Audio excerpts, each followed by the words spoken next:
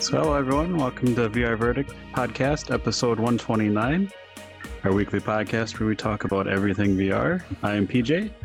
I'm Wookie. We're here talking Hello. to Tommy. Hello. Hey. So you're the CEO and co-founder of Myron Games, and you're here to talk about your game Deisim. Yeah. So interesting on your end. The game has been out since late 2016. You just moved to the Quest, Meta, Oculus Quest storefront from App Lab. How's all that going for you? It's going well so far. It's been really good to be there on the main store finally after such a complicated journey. And I'm really glad to see so many people playing Deisim now. There's really a lot of new players coming every day on my Discord, and yeah, it's Nice. very cool. I'm kind of surprised it still seems like a kind of a mess and a lot of hurdles to get on the storefront for a game that's been out and so popular. I just kind of blows my mind that it took that extra effort to get on there for you. Yeah, it has always been difficult for me. I think the fact that I never released a game before, was a problem for Oculus. Maybe they didn't believe that I could finish it. I don't know. Also, maybe the team of the game is maybe they were a bit afraid of that because it's religion and all that stuff. Even if I try to be really nice with that and to not hurt anybody with what I do in the game, but I understand that the team can be a bit disturbing for them. But yeah, eventually I made it, so it's possible after all. Yeah. So going back to like the start of VR in 2016 and before that, like how did you decide, hey, I'm going to make a VR game, and how did you land on the style that you did with Deisim? Actually, it started when I got my first VR headset. It was an HTC Vive in 2016. And when I got my VR headset, I wanted to play games. And I started looking at games. And actually, I'm a huge fan of strategy games and management games. And yeah, there were almost none on the store at that point.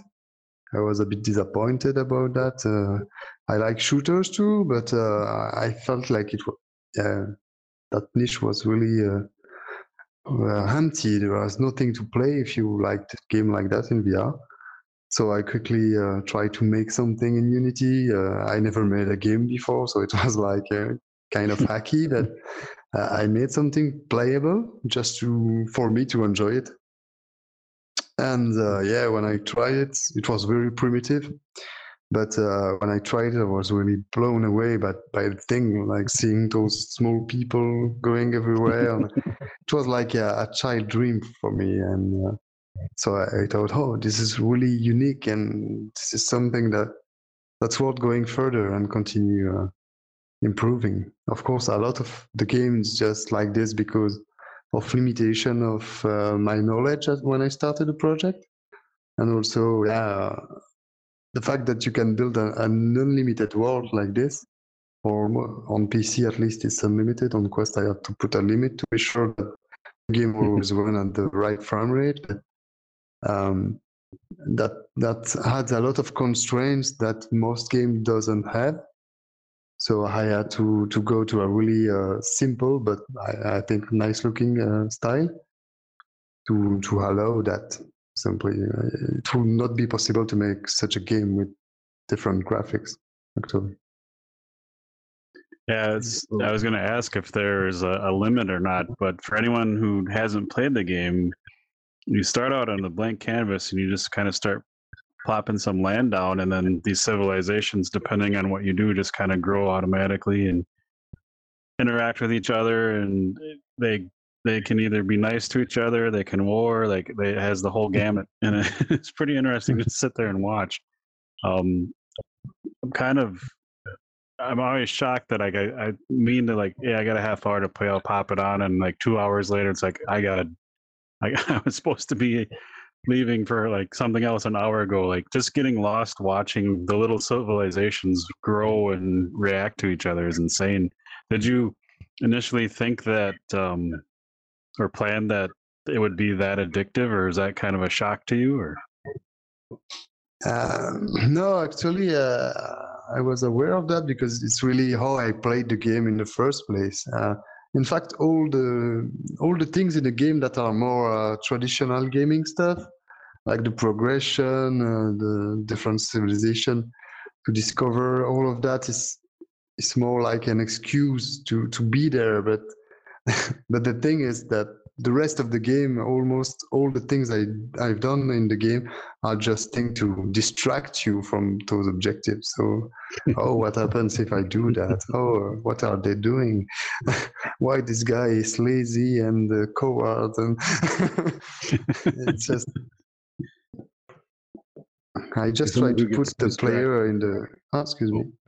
Go as someone ahead. who gets distracted, you're evil. Because if I did that, I'd be like, ooh, I'd never take the game up. Yeah, I really try to distract the player in many ways. I think it's really what makes it magic. It's when you really get lost into it. Mhm. yeah, it's really neat to like, again, for those who haven't played and Wookiee, like heretics spawn up and they tell you they don't believe in you, and you try to find them. You can like throw them out of the world. You can crush them. You can do all kinds of crazy things with them. It's kind of funny, but then it makes you start questioning your own yourself. Yeah, actually, you can even convert them if you perform miracles near them and you do enough of them. You can convert them into priests. But yeah, it's like always the nice solution. It's also the more complicated one. So most of the time, you just throw them away like they were nothing. But it feels really godlike actually, because they look really like insignificant creatures to you. And, you start to question yourself. Yeah, as you said, am I They- that bad? Do they start turning the other people against you if you don't do anything? Like create a war, like a religious war. Yeah, they can do war. Yeah, and they cannot act against you, but they can act against your people. Right. Yeah. Yeah. Yeah, because yeah, I really wanted to make you a god in the sense that you cannot lose. There is objectives, but it's not mandatory to do it. It's really like you do what you want, and yeah, nobody judge what you do. It's really the full experience of being a god that I wanted to convey in that game. And everything that you had that is a challenge is kind of removing a bit of that immersion thing. So I made the decision very early that if I have a trade-off to make, it's always I'm always doing it in the direction of being a god and feeling like a god. It's surprising how many different little things, like going back to the heretics, you can do so many different things with them, like convert them or kill them or whatever. Just the amount of stuff in there that you kind of pick up as you go is crazy. Again, for those who haven't played, you don't really build towns, you build land, and then the towns just kind of happen. And then depending on what you do and how you do it, different style civilizations will pop up and new things will unlock, and you don't like choose to build anything. They just kind of do it on their own. It's really Cool. neat. It's not like a normal RTS type game. So Yeah, it's more like playing with an ant farm. You know, Yeah. the humans are like autonomous and have their own will. And you just try, okay, what happens if I change just that thing? And then they start controlling the obstacle. And they do their life anyway, but with the new constraints you gave to them. And that's a cool thing also to say, oh, but I will just change that thing and see what happens. And so, for example, you have a really big kingdom, and then you kill the king, and the kingdom collapses.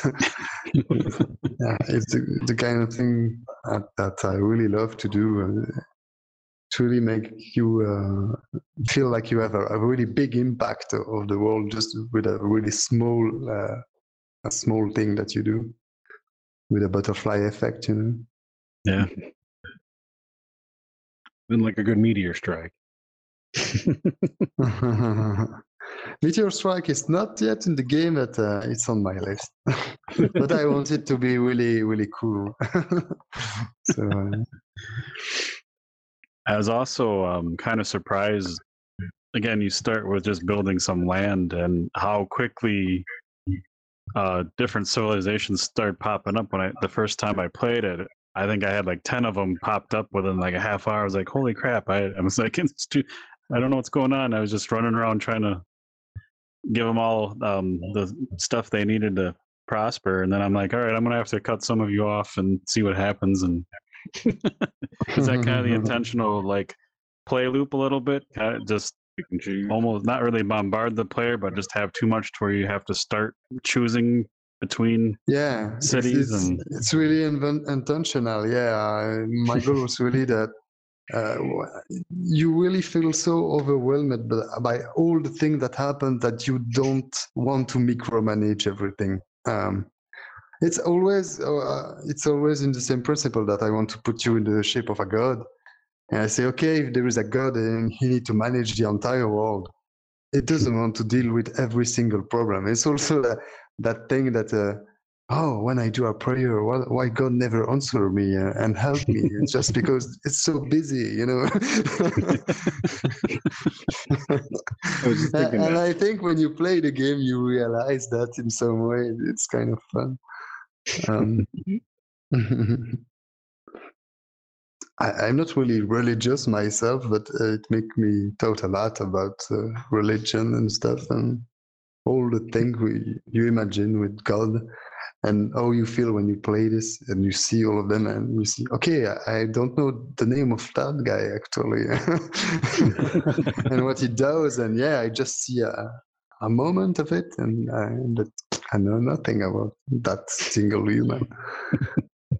That's kind of cool, I think. yeah, it is. Yeah, the first time I had two kingdoms go at it in a battle, I was like, stop it. No, don't fight. We're on the same side. But I couldn't control them.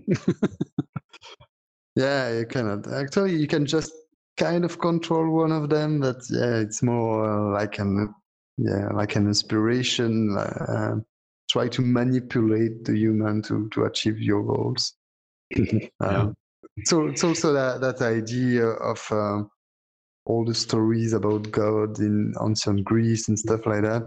That there is all the stories, and it's always the god wants something and he needs to manipulate a human to do it for him because he cannot do it. And I really like that idea. I think it can make cool stuff. So that means, yeah, if I want war, I need to find a king that is warlike and or greedy, or just not a pacifist. If it's a pacifist, I must kill him.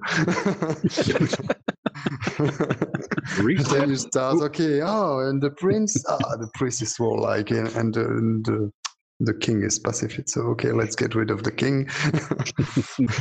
Long live the king now. I did notice. I don't know if it was just a timing thing, but two kingdoms. Like I think the kings just died from old age, maybe, and then they each got a new king, which I assume was just like their children. And then that they had. I don't know how deep it goes, but one had like a princess, like, and she was good, but her father was greedy, and I was happy to see him die, and like. Yeah, a lot of things are not really planned. That means I really want the game to be like a story generator.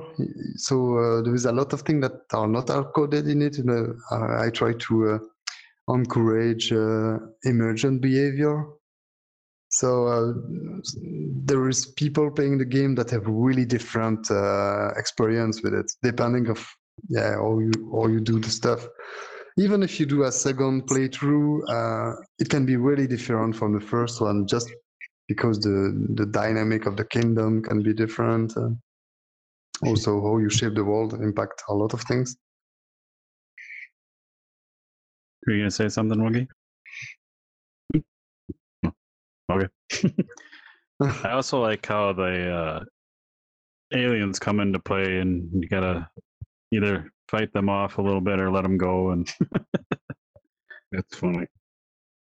Yeah, and they are important.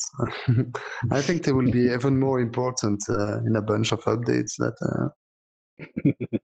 Because I didn't want it to make one civilization the bad guys. For me, I really see the thing like every human in your world is somehow your people, even the heretics. It's why you can change their mind and stuff. So the aliens are the opportunity to have something else that is not friendly and that can be some kind of challenge. But it's a story for a future update. But it's already cool to see them coming and capturing your humans. yeah. So again, the game came out, late 2016. It's 2022 now. You just put out another update. Got on the Quest storefront. How do you have a specific plan, like where you want to get to before you kind of move on, or like are you just currently like all in on this game? Like it just where if people keep buying it, you're just going to keep going. What's your thought process on that? Now that the game is released on the Quest Store, my plan is kind of to work 50-50 on Deisim and on another game that I want to make since a long time. Because I got a lot of frustration making Deisim because of early decision I made, and now I have to live with them. Also think that I understand could maybe be better even for VR, but you need to make things differently to make it happen. So I have that idea of a second game that I really want to make with multiplayer in it, for example. But I also really like Deisim, and I think the game will be even better the more systems I add in it. I see the game a bit like one of those paradox games like Crusader Kings. You see the game come, it's already kind of complete, but then every update or add-on add new systems, and the game is more and more complex, and at some point it's really different. There is a lot to experiment with. That's what I want to do. The next update, for example, with pirates, Nice. I will not just add pirates to the game. Each time I do an update, I see it as, okay, this is an opportunity to make something different in the game, to have a huge impact of what exists. So I try to find the weak part of the game and to change them. For example, in that case, it's the trade system. It's kind of, it works now, cities are trading between each other, but it's not very interesting. So I see the pirate update as an opportunity. I say, okay, every city will have a port, and then they will have trade ships, exchange is good, and then the pirates will attack them. And so that makes a lot more interesting stuff happening also in the world, you see. Yeah. And then, when you have a kingdom, they don't want the trade ships to be attacked, so they will also do like ships to protect the trading ships. And so it's really a story is building again. And every update will be that level of modification to enrich the whole experience and not just the stuff that I add into it. because there is always impact on the rest. If trading is different, the city will evolve differently too. For example, before the kingdom update, every city were trading between each other automatically. And now with kingdom update, you need the cities to be in the same kingdom or in kingdoms with a trade agreement. And for that, they need to be friends. And it depends on the personalities of the king. And yeah, it's a lot. It looks simple, but it's very complex if you dig into it, actually. Yeah. Yeah, I love Yeah, I that like stuff. go ahead. Just saying, I love that whole methodology about that. That sounds fun. Just letting this thing take care of itself. Yeah, I like there's a little bit of puzzle to it because like when you get to the point where they want to build weapons, it took me a bit to like figure that out. Like, okay, what do you need? It took me a couple tries to like get the right ores and things like that, and then it just kind of clicks, and you're like, okay, I get it. I love that there's like no manual, no explanation tutorial. I think some people probably ding you in reviews for that, but I love that kind of stuff where you got to just kind of figure it out by playing it and letting it happen. Yeah, for me, it's the only challenge left in the game. That kind of puzzle aspect. I really love it too. It's true that it is frustrating a bunch of people. I'm kind of trying to find a good balance between that, maybe giving more hints for the people who are lost, but by still encouraging the observation and the experimentation. It's not an easy task, I bet. but I think it's an important part of the game. It makes you clever when you find it first, Right. and Yeah. also it also shows you that even as an omnipotent god, you can just feel lost, and try to figure out stuff. And the biggest difficulty is to make people do what you want, actually. Yeah. And sometimes games are a little too easy in that respect. I think gamers get a little spoiled because, like, some games you play, they give you a quest to find something, and then like 30 seconds later, they start popping up tips, and it's like I was having fun looking, and then some games will actually, they hold your hand the whole time, and then they'll throw in like one quest, and it's not set up that way, and you're not used to it, where they don't tell you anything, and then you're like I think I've done that in GTA Online. They're like, oh, hey, here's a new quest, and it's like, find the laptop, and there's like 80 laptops and 4 floors or something like that, and usually there's a yellow dot on the map, and sometimes there's not, and it's like all these laptops look the same, and you got to go. They're not set up, so I like it when the right amount of hand holding, but not like give me all the answers on how to play. Yeah, I think the right balance is when you know that if you try enough, you will find a solution. It's not just broken, or Yeah. when people feel like okay, it's just they just don't want to make the weapons. I say no, it's just that they don't make the weapons. You need another civilization to make them, but to do that, you have to build more stuff. And I also see that problem in the start of the game. Some people just look the first city and they just try to make them happy, the first city, and they never build more. And then they say, oh, there's not a lot of content in the game. Huh? There's just one city that doesn't really evolve and stuff. No, you have to build more. So I think, okay, I will try to encourage them to build more. Yeah, but I build more land. Yeah, I would not say, hey, you will have all those civilization. No, I would just say, okay, build more land now. And then they will discover there's more civilization and more to do than just doing that single village. But it's a challenge. I thought it was funny. I built, when it all kind of started popping up and I started losing my mind, I was trying to like make everyone happy. I accidentally made one that was kind of cut off by water, so I couldn't put any like animals for food down. So I realized that if I put it across there, they actually started swimming across the channel, and then they go over there and then bring it back. And then I put a shark in the water, and I'm like, he'll get those guys. Which I don't think that happens, but I thought it would be funny. But it's just No, kind of yeah, funny it's how also like on my they. list. What's that? No, it's also on my list actually. Actually, Nice. there's a lot of things that just people try, and I just don't think about it when I make them. Right. And I say, Yeah, okay, PJ's I unique. need to add that. Because this is the thing. Every time there's something you try and doesn't work, it kind of break your immersion a bit. Mhm. It doesn't have to have a big impact on gameplay, but it must do something. You know, Mm. when it do something, it's really like, oh, cool. They thought about that. Yeah. When normal people see a challenge like that, you're like, oh, maybe I'll put in boats and a boat trading system and some pirates. And PG's like, give them a shark. Like, who's gonna think of that? Yeah. Yeah, exactly.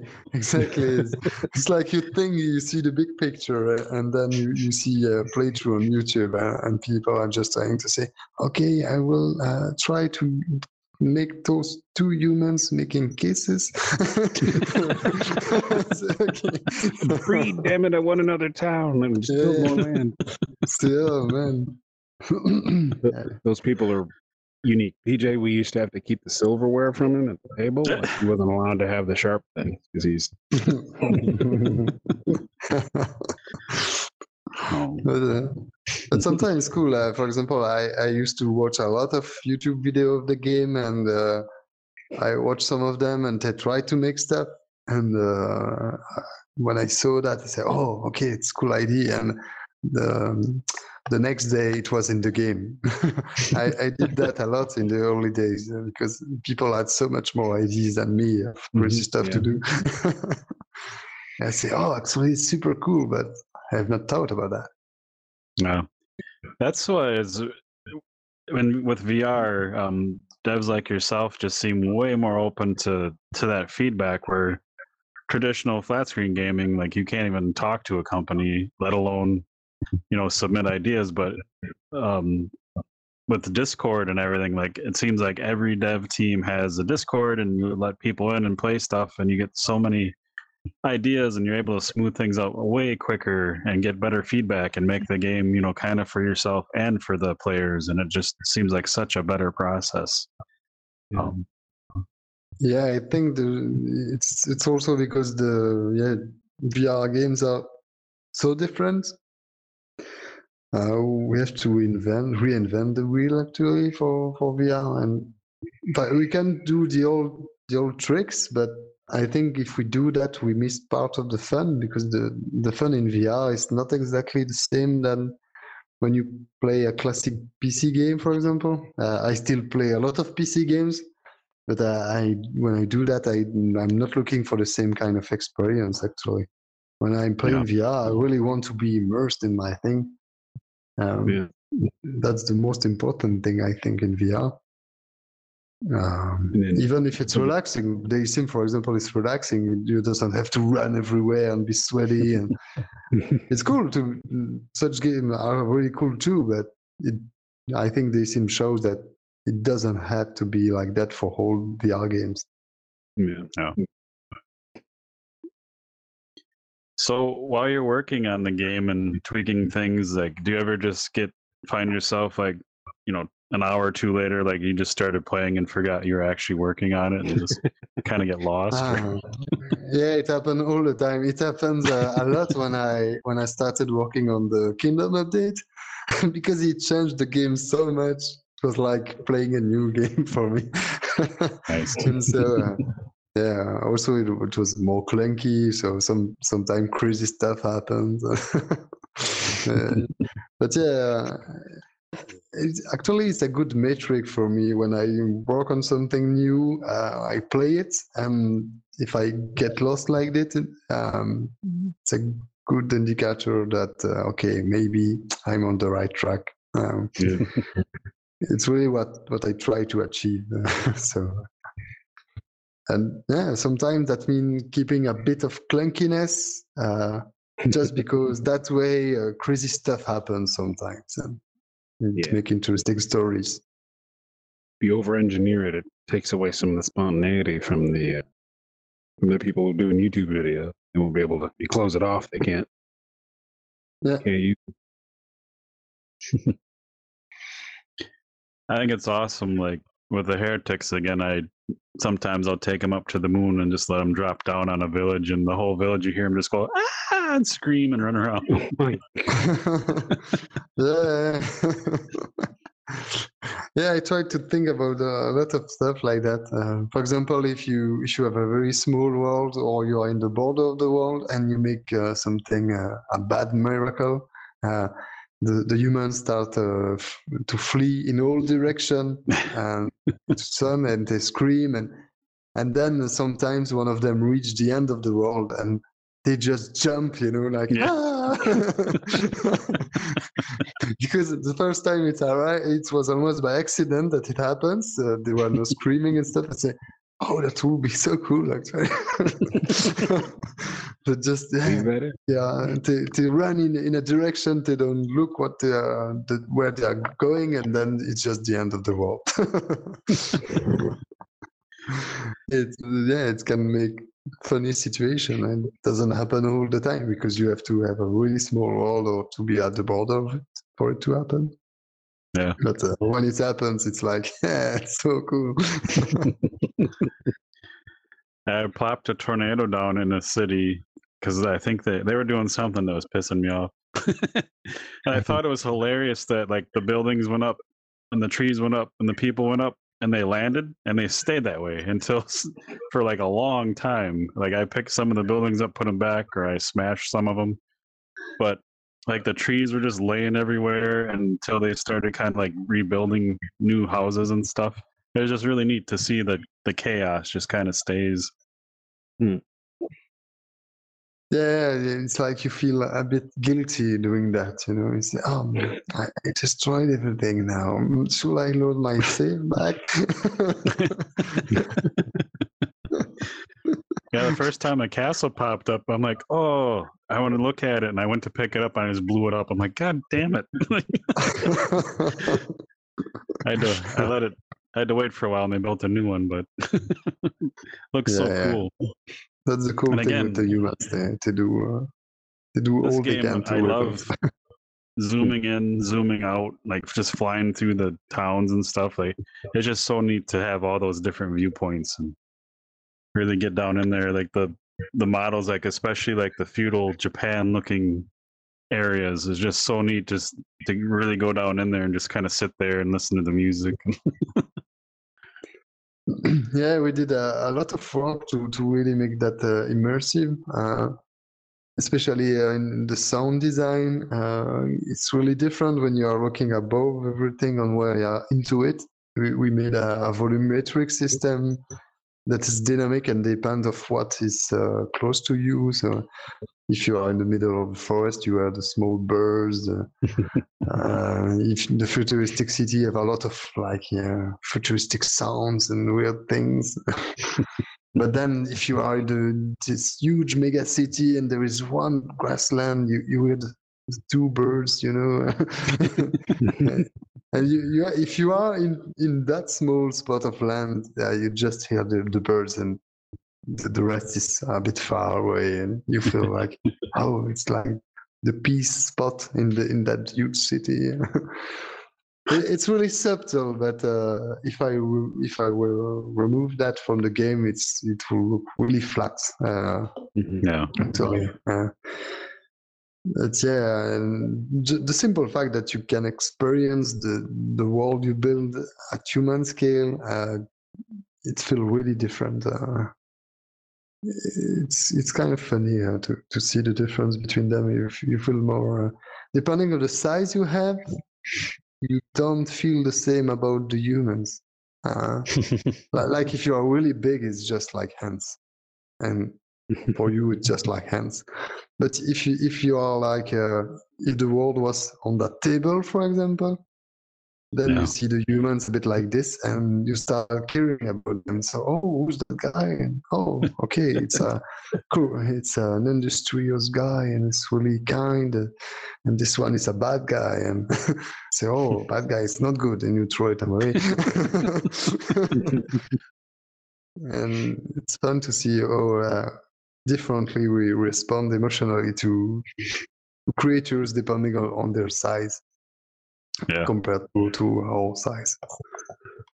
Yeah. The Really first like time I built a insects. swamp and put animals in it, I was trying to get a couple people lured over to the alligators, but nothing. I never got them to quite go that far. But First sharks, now alligators. Yeah. That's the animals that need to be a bit more aggressive. At first, animals were just like moving resources because I needed resources, and I thought, oh, it would be a good idea to add animals to it. But I really had them like resource first, and then I saw people interacting more and more with them, and say, okay, I need to make them more alive at some point. But also that thing that the animal is different depending of the terrain you throw the miracle. Yeah. It's also something some people don't get, but I think it's a cool thing because then you say, oh, and what happens if I do it on that tile? Yeah. And each time you add something different, you say, okay, and which animal will I put on this? And like I said, it's system intersecting, and that way you just, when something new happens, you also want to see, and which animal is on it, and what happens when I do that. And I Yeah. think With it makes the thing just really rich. for example, for like Wookiee, if you put grassland down, you throw the animal icon on it, a deer will spawn or like a wolf. If you put down a snow part of it, I think it's another wolf, but then a polar bear, and you don't get meat from polar bears, you get fur. So that's what that one town I kind of blocked off from water. Like there was nowhere to put edible animals apparently, so they were swimming across that channel. But it's really neat, like you said, just to kind of then experiment and just see what happens when all those different things interact as you unlock them. It's really neat. Yeah, and then it puts you in a kind of dilemma. Do I make a pretty world, but they don't have all the stuff they need nearby? Or do I make something that looks ugly, but it's very optimized? It's up to you at the end of the day, but And that's different. super tough because I'm kind of, I don't know if I'd say perfectionist, but I definitely have some OCD habit because I was trying to build when I first started like perfect little plots of each like zone, and then like I ran into that problem like, oh, I can't build these things here now, like damn it. You have to build out around it, and it just kind of got chaotic. But it was really neat because it kind of like got me out of that thought process, like everything's got to be nice and tidy. And Yeah, after it can, you can still try to make stuff like that, but then you have to think a lot more about oh, they will have access to it.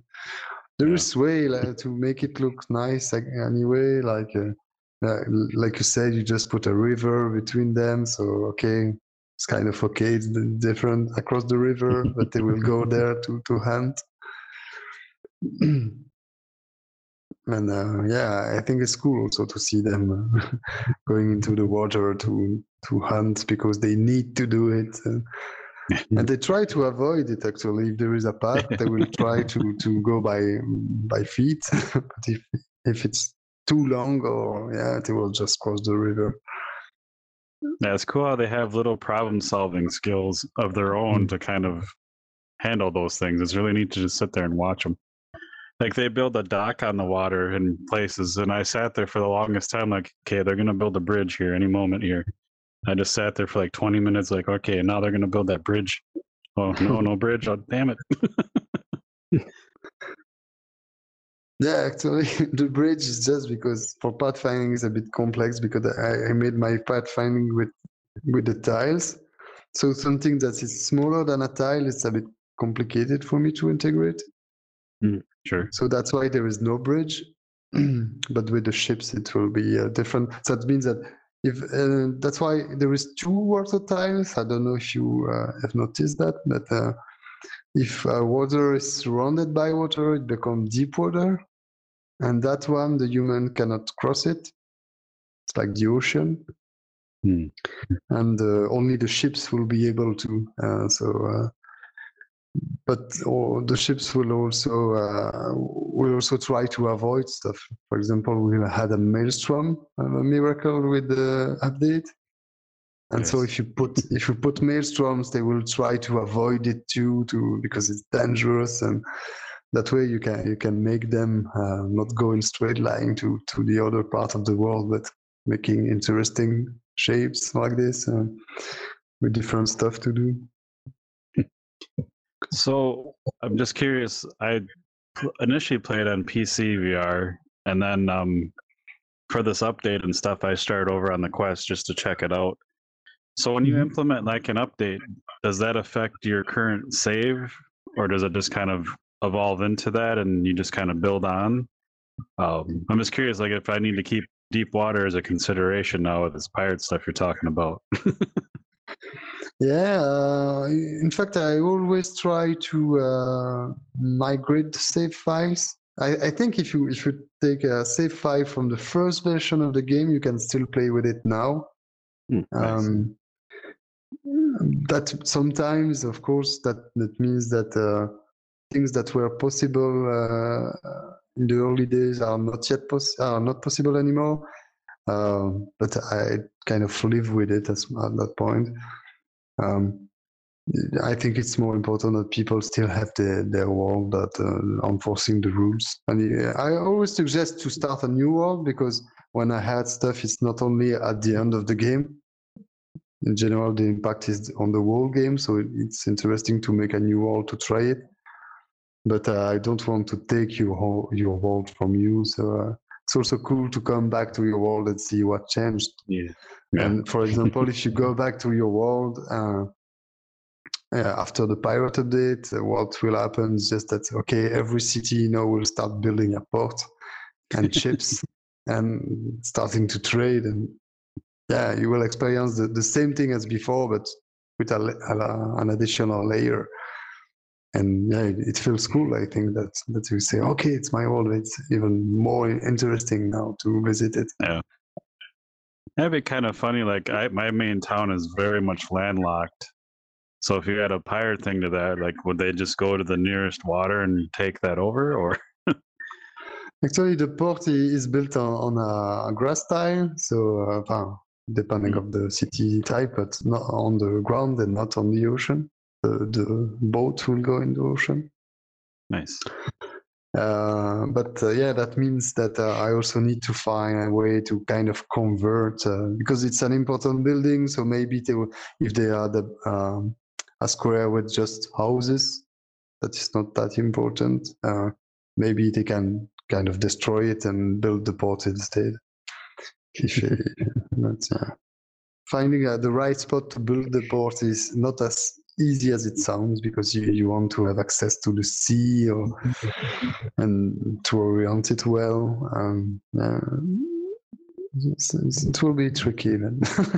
Yeah. It'd also be kind of cool to take a world you're used to, and then like with my landlocked town, that's kind of my capital, my main town. Like maybe I just turn on it and then I start sending people at it or destroy it, and then kind of move on.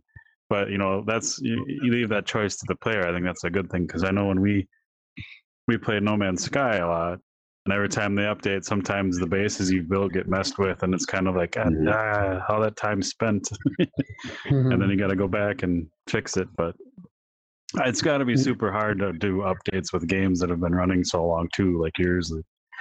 Because potentially there's people out there that have been playing since day one that have these big elaborate places that if you take that away from them, you're going to hear about it, I'm sure. Yeah, it's also a bit. I would say that sometimes I feel like the new stuff I had in the game may break the fun for the people who already enjoyed what it was. And it's like, is it the right decision? And so I always try to add stuff, but to give the key to the player. For example, the kingdom, they will not make the kingdom themselves. You have to do it. And that way, if you don't want to do it, you don't have to. That's okay, cool. they will not trade and stuff, but it's your decision. So just so you not feel like you're forced by the update to play a game like you don't want to play it. Especially if you used to really love the way it was before. Yeah, But yeah, that's always stressful. Honestly, each time you add something new, because it's either you do something really small, but then it's not really interesting, or you do yeah. a bigger thing, but that means it may break the fun for some people. So I try to find the right balance and also to always give the key to player. For example, for the pirate update, it will be the same. If you don't like pirates, the trade ships will be there, but the pirates, you will have to add something for them to happen. So if you don't want that, it's okay. I think it's a good way to do it because there's a lot of times where you kind of get in how you want to play a game, and then the update comes and it's like it's too different now, and that does kind of wreck some of the fun. Like you should, I'd like to experience the new stuff, but not destroy my old. Like make a new save or something to check it out before you enable it. It'd be kind of fun. Yeah, you can say, okay, I continue my previous world with the way I used to play it, and then I make a new save, and this one I go crazy with pirates, kingdoms. Everyone is fighting for every piece of land, and it's really different because if you play it the other way, it's really peaceful and nothing happens, and they are just living their lives. If you start adding kingdoms, they start fighting for every piece of land, every city, until there is one big blob of an empire. Changed the game a lot, actually. Yeah. I kind of want to go make Rome now. See what happens. Just fight it out, guys. Yeah, it's think funny when it's cool. two of your towns start fighting and you're rooting for one and they're the ones that lose and the other one takes them over. It's like, oh wow. Yeah, and when they destroy the king in the fight, and then the entire kingdom collapses because there are no remaining heirs. So, ooh, that battle was an important one.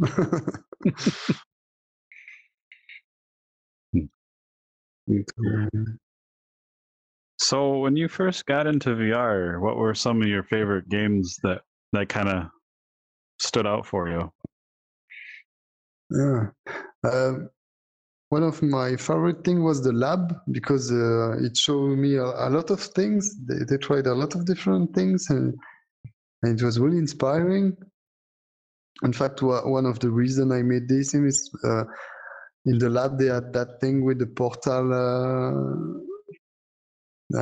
portal team, and there was that drawer inside it, a small world with small creatures like the small humans in Portal, used into the promotional assets that they made. And it's like you can burn them, destroy the entire thing by accident. It's the kind of experience I wanted to make for Deisim. So, like, oh, it's super nice. Let's make a game like. I also enjoyed all the stuff that they made. They really tried different things, and every one of them was really interesting. Especially at that point, it was my first VR thing, and it was so immersive. Even if it was on the HTC Vive with that grid effect on the screen and that poor resolution. VR has come a long way since, but it was already so immersive at that point. I never forget that. And I think that bow game, that archery game is still fun now. If you can play it, it's still fun to play. Yeah, the bow game and the other game that really like grabbed me was, I don't remember the name of it, but you basically go in that little spot and you grab that toy ship and then you're just playing like you would as a kid, and you're actually like shooting things and dodging things. Like that was one of my first like mind-blowing experiments in Yeah, it VR. was That really was really cool neat. too. Really Yeah. enjoyed it. I remember playing Raw Data also kind of at the same moment too, and that feeling you start and you are in that thing in a glass protection thing, and then there is that robot breaking the glass by giving his fist on it, and it start to crackle, and you really feel like, oh my god, it's coming for me. uh, I think that immersion was really the thing that is really important in VR. I think Yeah. I played a lot of games since that I loved. It's always the thing that makes the best game for me is always the one I feel the most immersed in. The other can be fun, but I always feel like okay, it's fun, but it will be fun also without VR, you know. Right. Except things like Beat Saber, where really you are really active. It's Yeah. a different thing. Immersion is not really the point of those games. But for other games, I think immersion is the main thing, really, for VR. Do you still, since you're developing in VR, do you still play a lot of games, or do you kind of not play as much because you always have, you work with the headset on? A lot of devs say they stop playing other things. I admit that I play a lot of non-VR games because I am a bit tired of the headset and I want Yeah. to just relax and do something. But I also play VR games. I enjoy the Little Cities, for example. Yeah. Or, I was going to to- ask you about that one because it's a lot different but similar game style. Yeah, it's fun. There is an overlap, but I really enjoyed it. I think they are way better than me doing a really nice interface and good interaction. It's really well made, I think. But for me, playing Deisim for all those time, it's a bit frustrating because I'm so used to be able to grab everything that all the time I'm like, oh, I want to. What happens? I break that thing, and you can't. It's just building. Yeah. But I really like it. It's just that I say, it's even in SimCity. I used to play SimCity when I was young. Yeah. Little City remind me that, and even in SimCity, you had that thing that can cause disaster in it, and destroy the half of the city. And you had that, but you had a way to activate that yourself if you wanted to. I wish they had that into the game at some point. I would love that. Meteor strike. Yeah. Apparently, the meteor strike is really. Everybody wants that. Don't know why. I think I will add it to the game at the same time as the dinosaurs. I think Nice. it's really perfect timing to do it. It is, yeah. Like PJ's luck with his castle breaking. He'll see a stegosaurus and be like, ooh, and it gets hit by the meteor. No.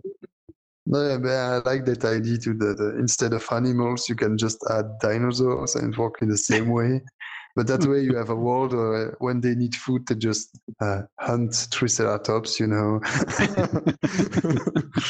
they Like flee for their Dinotopia, the life when there is game. a T-Rex. It's like the same mechanics, but the experience is way different for the player, actually. So do you have a set number of updates in mind, or like things like you don't have to like say anything you don't want to, but like just kind of curious, like how as a dev with a game that's been out so long, like just kind of how you just judge that kind of thing. I honestly, I don't know. I plan to continue making updates as long as I find cool ideas to make into the game. When I will start to feel that no, I am adding stuff just for the sake of it, I think I will stop there. For now, every time I think about an update, I see exciting things to change. the pirates, for the stuff about space too. I see a lot of interesting thing to do. So I say, okay, it's still something that I must go deeper. But yeah. So I don't have a set number of updates planned. Okay. I need to see, of course, if the sales will allow me to do a lot of them. Sure. I think the pirate update is okay. It's guaranteed it will happen. The next one should be okay too when I see the sales. But yeah, in the end of the day, it depends if the game is successful. For now, the Quest launch has been really good. So and people playing the game, the feedback is really good too. So I really hope that with those updates, it will also create like more and more people will come and play it.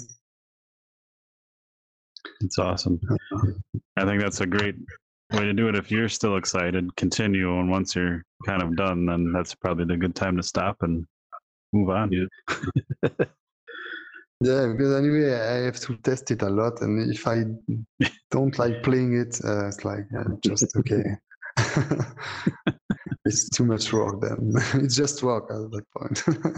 Yeah. Well, I know it's super late where you're at, so don't want to go too much longer. Is there anything you wanted to talk about we didn't get to, or is there anything else you wanted to mention real quick? Don't know. Maybe I can talk about what I think about the pirate, the special update a bit. The thing Sure. after the pirates. I think in that update, I will try to address the main problem of the game now. That is when you reach the futuristic age for all the cities, there's like nothing to do.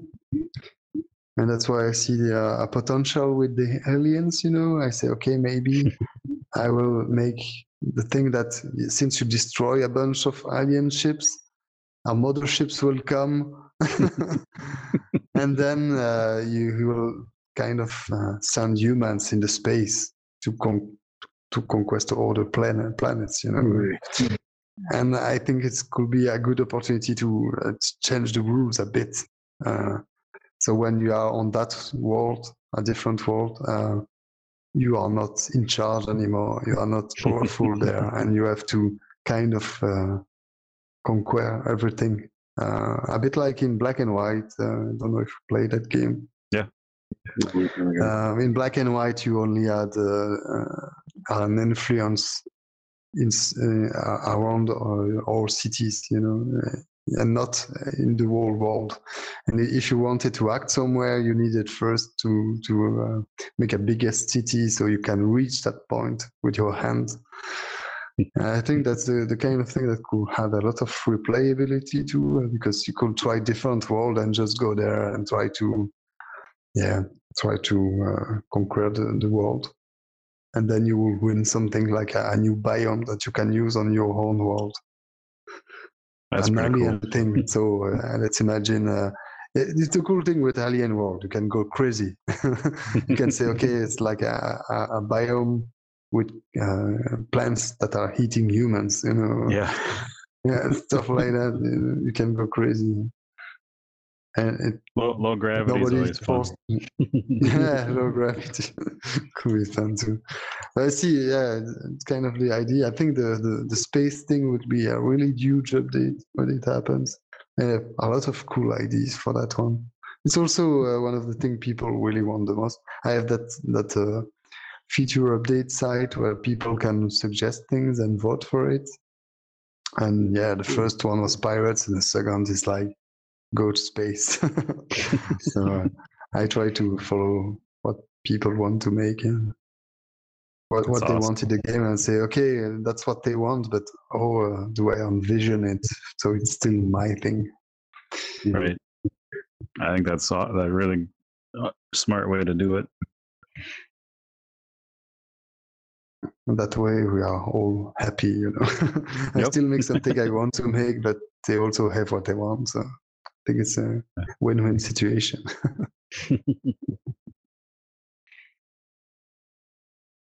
Well, Appreciate your time, man. And I love the game. It's fun. It's super relaxing. It's super enjoyable. Like I said, I lose track of time easily.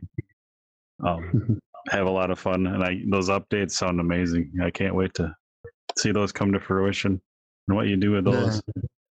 I think you will love the pirate update. I'm sure. Arr, yeah. Everybody loves pirates, but I am cheating a bit for that one. Nice.